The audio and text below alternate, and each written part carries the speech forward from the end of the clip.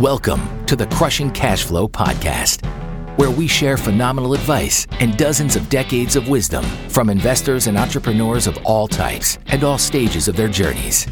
We'll cover many forms of cash flowing assets, such as real estate, stock investing, entrepreneurship, and general finance guidance. Listen in and learn from those who are crushing it out there, as well as those who have been crushed by business or their investments. Now, here's your host, Andrew Schutsky. Welcome back to Crushing Cash Flow. Once again, I'm your host, Andrew Schutsky, and with me today is Ted Green. Here's a little bit about Ted. Ted spent 20 plus years as an investment advisor for Merrill Lynch and as chief compliance officer for a registered investment advisor. He started Spartan Investment Group after completing the sale of a self-directed IRA facilitation company to Yield Street in 2019, and currently manages the investor relations department at Spartan. So Ted, welcome to the show, man. Thanks for joining us. Andrew, it's a pleasure to be here. Thank you for having me. It's fun. Absolutely. So, a little background on how Ted and I met. I think we connected on a podcast host group where I was looking to do a little bit of pros and cons around commercial real estate investing versus the stock market. I'm a big believer in both. Obviously weighted a bit and biased towards the real estate side, but Ted's got a very, many years, vast experience in both sides of the fence. So Ted, tell us first about Spartan. What do you guys do and how did you get into it? Yeah. So Spartan is a syndicator. We typically look at anything from core plus to opportunistic in the self-storage space. As many folks know, self-storage is having its day in the sun. Yep. Good. Things are going well currently, which makes me a little bit nervous about what comes next. But with that, setting that aside, predominantly self-storage. We do have mobile home as well as RV park experience. We've got our own construction company, 70 some odd employees, and one of Inc. 5000's. I think we were the seventh fastest growing private real estate company in the trailing 12 months as of August or September. So we got a head of steam. We're having a lot of fun. Awesome. So let's talk about the market. You kind of foreshadowed this a bit. Things are heated up, self-storage and multifamily, even in the stock market. What's your take on where the market's going and what, with interest rates, a big closely watched item and all that? What's your take on the current conditions and the outlook?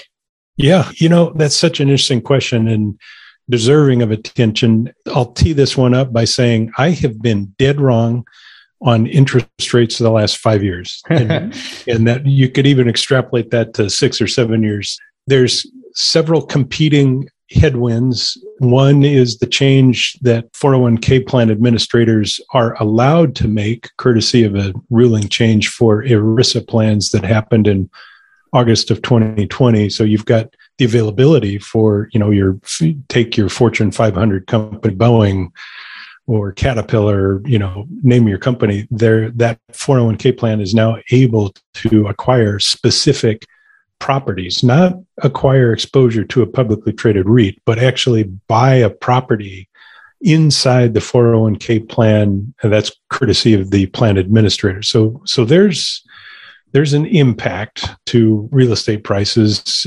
Interest rates, obviously, the higher interest rates go, the more expensive it is to acquire a piece of real estate. So there's a competing headwind going in the opposite direction. And so, where do prices go from here? It's going to be topsy-turvy. If we get into a secular, which defines secular, that's a long-term trend, a 15 or a 30-year trend. If we get into a secular inflationary environment, we're going to have an adjustment to all risk assets. But at the same time, like I mentioned a moment ago, I've been dead wrong for 5 years. I remember a sales manager at one of my former employers who, after 2004, when the dot-com bubble finally concluded and the stock market finally got up off the floor and started to get going again, about 2004, 2005, he was dead sure that interest rates weren't going to go any higher. It was just dead wrong. Here we are 20 years later, just totally dead wrong. So I think the answer to that question, Andrew, is don't make a directional bet with our collective net worths. Make a bet so that no matter what happens, you're going to be okay. Never get into a spot where you think to yourself, if this doesn't work out, I'm screwed. Because if you find yourself in that spot, you're already kind of screwed. So I wouldn't try to make directional bets. I'd just try to diversify so that no matter what happens, you're going to be okay. That's a good point. I want to dig in a bit on the 401k piece because that wasn't on my radar. So if you've got your Boeing, Northrop Grumman, Lockheed, I'm using all the aerospace stuff, right? Yeah. I know that space pretty well. Is it up to the plan administrator as to whether or not they want to participate? Let's say you've got Vanguard, and they're billions, if not trillions of dollars in assets. Is it up to the administrator to determine which assets can be invested in, or how does that work? Yeah. So the exposure to specific real estate can only be acquired through a life cycle funds. And a life cycle fund is, the target date maturity of 2040 or 2045 or what have you. So the plan administrator, whatever the plan administrator is, they've got to make that intentional decision. Okay, we're going to go out and acquire, a minimum $250 million is where the private equity firms are kind of drawing the line. And the PE firms are the ones that represent the plan administrators. But they're going to go out and they're going to acquire a series of portfolios of assets, divvy that up to the various life cycle funds. And then each life cycle fund will have some amount of exposure to the real estate that has been acquired. And of course, it's cumbersome to transfer into or out of a life cycle funds. You've got minimum holds, things of that nature. But it's plan specific. The administrator is responsible for, it's the prudent man rule that governs the allocation within those funds. So trying to keep the answer short as opposed to prolonged, bottom line, it's the plan administrator decision. Makes sense. So you're talking about they would purchase assets to go into a plan, not allow individual 401k, owners or employees to purchase assets, right? It would have to be through the fund, correct? Exactly. And it's not a menu item that you're going to find, a Colorado-based, multifamily apartment building that you can transfer $10,000 into. That's not the way it works. If you move an allocation into the life cycle fund, the target date maturity 2040 or whatever the target date is, some percentage of that fund can have exposure to specific real estate assets. It is plan specific. So if the this change just started last August of 2020. So it's still relatively new. And if you really think in the context of how big that pool of money is, how long does it take for, think of an ocean freighter to turn direction. It takes a while to go through the due diligence, the compliance, set up the system. So it takes a while for those plans to get going. But the article I read was last winter, maybe 10 months ago now, like 173 401k plans had gotten started, including the core four of commercial real estate into their asset allocation. And it's not even the tip of the iceberg. That's like the image of the tip of the iceberg. There's a lot more money coming, especially when you think about interest rates go up, bond values go down. Well, if interest rates go up, stock PE ratios get compressed. We've seen that cycle a couple of times. So there's a lot of money that's going to be in motion, I think. Absolutely. And I can tell you, as someone who's bidding on properties actively, we feel that competition. And a lot of it is that, sometimes it doesn't make sense in our underwriting and maybe their expectations or the bar is lower. If you're looking at, value add or core plus and you're expecting, double digit, 12, 13, 15%, a lot of those guys might have a lower standard. At least it feels that way to me. I don't know what else they're underwriting to, but. Yeah. And then if their game plan is to exit that asset because they've moved it into a portfolio and they can exit with a cap rate of 4 or the high 3s, then you can kind of see what they're doing and why. But commercial real estate is not as easy as it, lends itself to be. It's complex assets that you're dealing with, a lot of competing interests. Absolutely. That's an understatement, I'd say. So I want to go back to, you talked about diversification, big believer in that. I think that's the only way, right? So I would never advocate anybody to put all their money in stocks or just real estate. So you were in both worlds pretty deep in stock and commercial real estate side. What would you say the high level pros and cons are? How would you compare the two investing strategies? Yeah. So again, the complexity of that is it gets deep quickly. So take your investor who, my peer group, mid-50s, busy, starting to have a little bit of wiggle room in the finances, and you don't want to spend all your time watching the balance sheet, watching the numbers. You want to go play and have some fun. the source of income that is to meet your lifestyle and maintenance needs, you want your passive income to exceed your lifestyle needs. But if you're in the stock market, stock yields are at best 4%. And if you've got a stock whose dividend is 4% of the stock price, you almost kind of wonder what's wrong with that stock. Why is it coming down so that the yield is as high as 4%? I mean, most stock dividends are, yielding 0.5% to maybe 2%. So if you're a stock market person, man or woman, stock market person, your stock portfolio, you can lose 50% of that overnight. Yeah. You can lose 70% of that overnight. So you need to manufacture a stream of income before you retire, so there's real complexity there, and it's just not possible. I mean, it's simply not possible to retire with a all stock net worth. You're not going to have any income. Conversely, if you're too heavy on the real estate side of things, 2008 to 2012, we didn't lose, momentum with property values nearly the way we did back 1999 through 2003. I mean, commercial real estate just got pounded 20 years ago. 12 years ago, it held up really well. So from my perspective, the standard deviation of returns is much less from the commercial real estate side of things, and your cash on cash distributions are much higher, but there's the comparison by way of liquidity. You just don't have a marketable asset that you can log into, myonlinebroker.com and hit a button and raise $400,000, before 9 a.m.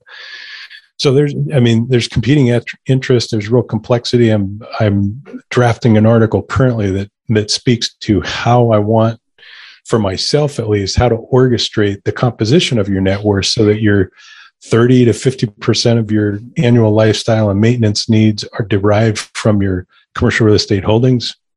Maybe you've got 15% cash of your net worth just sitting there, which can give you 2 or 3 years of lifestyle and maintenance need. And then you've got your life settlement options and some stocks that mix up the difference. But like you mentioned, Andrew, diversity is a huge piece, so that no matter what happens, you're going to be okay. Yeah, and going back to your investment advisor days, what would your strategy look like if you got a new client? Is it age profile based? Is it risk based? Is it, how do you set up a strategy for a new client in that scenario? Yeah, well, the good thing is, and just to recap, I was at Merrill Lynch for nearly 17 years. I was at UBS for 3 years and registered investment advisor for 6 and change. The astounding thing is that even though the Wall Street firms will get their names in the paper occasionally, and because their hand is slapped for some reason, in all reality, those firms are packed to the gills with very sincere, well-intentioned people. So in other words, they find a way to manufacture products that can give to the investor what the investor is looking for. Mm-hmm. So on the equity side of things, you can sell call options, you can buy put options, and give yourself some protection so that you've got some income from the premium from those options, and you've got some amount of certainty by way of a positive rate of return. So when you're dealing in the options market and you're long a put, your asset that you've acquired is going up when the security value is going down.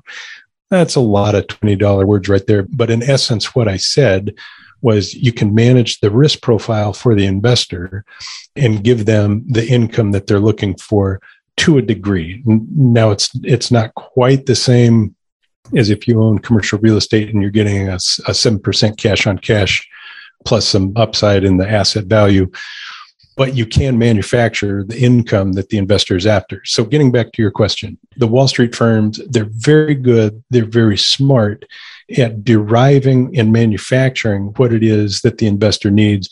And of course, the compliance rules today, they've got to keep an eye on suitability. And if it's a registered investment advisor, which is a fiduciary, and that's dissimilar from the broker-dealer world, the fiduciary has to do what is in your best interest, and they have to maintain a file on why the security that they're recommending is the best security for the situation that they can possibly find. So it's a higher watermark for the RIA than for the broker-dealer. Suffice it to say, risk-appropriate recommendations are what the broker-dealers work with, and the RIAs work with, hard and fast, this is without any question the best investment that I can recommend to the investor for the given situation. It does take into account the age-weighted risk factors, and you just got to marry all of that stuff together and produce a portfolio recommendation that makes sense for the investor. Yeah, it makes a lot of sense. It's a great insight, Ted. I mean, if you had to boil it down to 2 tips for someone looking to build passive income or work towards retirement, what would they be? Yeah. So number one, acknowledge to yourself, the investor, acknowledge to yourself, do I love to win more than I hate to lose? And the corollary to that is, do I hate to lose more than I love to win? So that's the first thing. Decide which of those 2 categories you're in. And for myself, I had a significant loss that my wife and I experienced with the business that we invested in. And prior to that, I love to win more than I hate to lose. And that was, even though I'd gone through the dot-com bubble in the 2008 to 2012, I was still decidedly, I love to win. I love to take that risk. After the business failure, the switch flipped for me. And now I hate to lose more than I love to win. I would rather plug along and not be the guy at the party that's talking about my great stock market, whatever achievements. I'm just more decidedly, I hate to lose more than I love to win. So that's number one. Which of those 2 categories are you in? Number 2, remember the golden rule that concentrated positions build wealth, diversified positions protect wealth. That marries very well back with the concept, don't make a directional bet with interest rates. Make a bet so that no matter what happens, be it interest rates, commodity prices, what have you, stock market valuation, no matter what happens, those diversified positions protect wealth. So if you marry those 2 concepts together, you're going to be just fine. That's really great. Now, I'm assuming it's funny how those types of events you mentioned, 2008, 2009, or business investments can really change your outlook on things, right? Boy, you're not kidding. Yeah. Do you have any books you'd recommend that were influential or influential figures or mentors you'd want to call out?